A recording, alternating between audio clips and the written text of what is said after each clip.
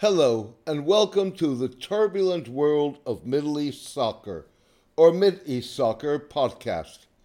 I'm your host, James Dorsey.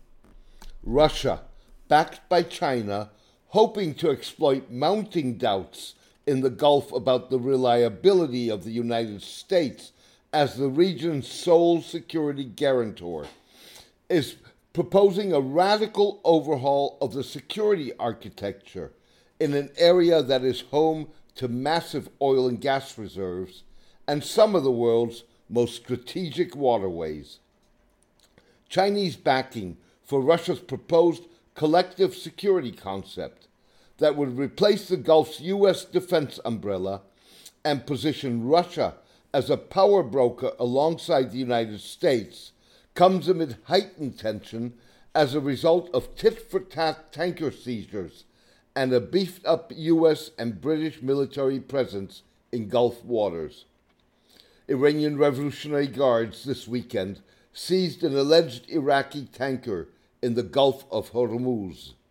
Iran said the vessel was smuggling oil to an unidentified Arab country. The taking of the Iraqi ship followed last month's Iranian seizure of the British-flagged tanker Stena Impero. The seizure was in response to the impounding off Gibraltar of an Iranian tanker suspected of breaching EU sanctions against Syria.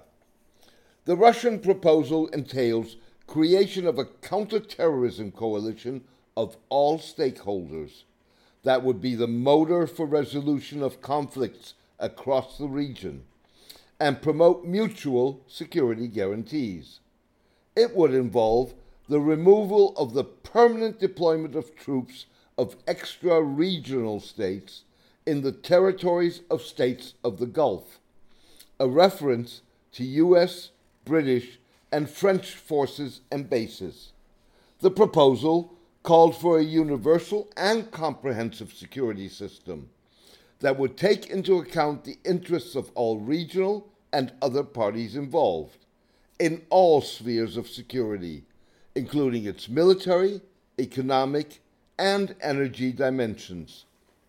The coalition, to include the Gulf states, Russia, China, the US, the European Union, and India, as well as other stakeholders, a likely reference to Iran, would be launched at an international conference on security and cooperation in the Gulf. It was not clear how feuding Gulf states like Qatar, Saudi Arabia, the United Arab Emirates, and Iran would be persuaded to sit at one table. The proposal suggested that Russia's advantage was that it maintained good relations with all parties. Chinese backing of the Russian proposal takes on added significance, with some analysts suggesting that the United States, no longer dependent on Gulf oil imports, is gradually reducing its commitment, despite a temporary spike in the number of U.S. troops dispatched to the region as a result of the tension with Iran. They suggested that the U.S. response to Iranian racking up of tension has been primarily theatrics and hand-wringing, despite the Trump administration's bellicose rhetoric. Warnings of severe consequences have proven to be little more than verbal threats. The United States is leaving the Persian Gulf, not this year or next, but there is no doubt that the United States is on its way out. Leaders in Riyadh, Abu Dhabi, Doha, Manama, and Muscat understand what is happening and have been hedging against an American departure in a variety of ways, including by making overtures to China, Russia, Iran, and Turkey, said Stephen Cook, a scholar at the New York-based Council on Foreign Relations. Recent tanker statistics suggest that Saudi Arabia is sending an ever larger portion of its crude to China. On a visit to Beijing last month, UAE Crown Prince Mohammed bin Zayed and Chinese President Xi Jinping elevated their two countries' relationship to that of a strategic partnership. Perceptions of a reduced U.S. commitment may make the Russian proposal of a multilateral approach more attractive in the short term. However, longer term, banking on a continued Russian-Chinese alliance could be tricky. The alliance could prove to be opportunistic rather than strategic. That could force Gulf states to accelerate taking charge of their own security. So far, greater Gulf assertiveness has proven to be a mixed bag.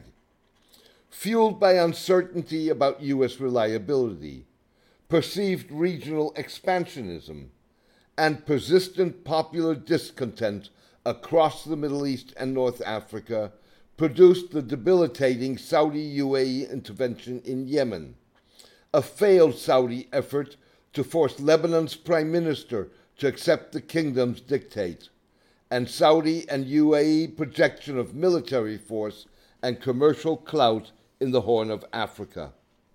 A recent meeting between UAE and Emirati maritime security officials, the first in 6 years, as well as a partial UAE withdrawal from Yemen, could, however, signal an emerging, more constructive approach. If adopted, the Russian proposal, however, could suck China and Russia, despite having been able so far to maintain close ties to all sides of the regional divides, into the Middle East's multiple conflicts, particularly the Saudi-Iranian rivalry. A multilateral approach could also bring latent Chinese-Russian differences to the fore.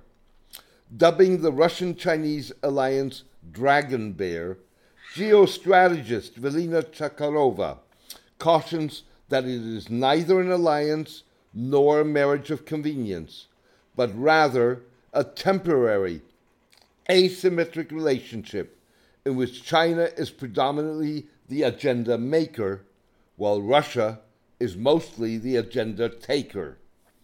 The Russian-Chinese rapprochement operates, in Mrs. Chakharova's words, on the maxim, keep your friends close and your enemies closer.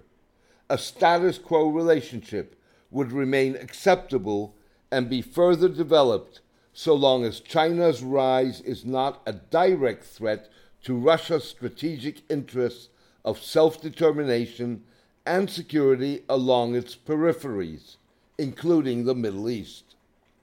The question is less whether and more when Russia starts perceiving Chinese interests as a threat to its own.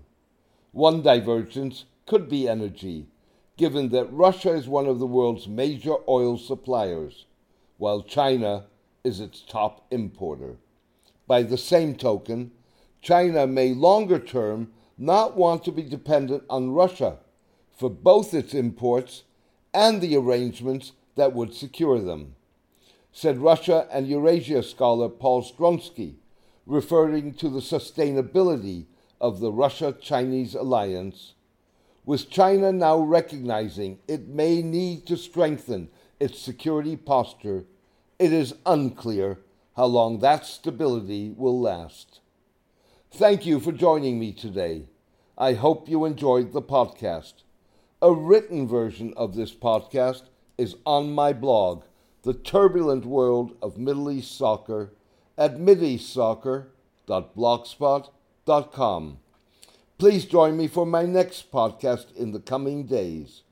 All the best and take care.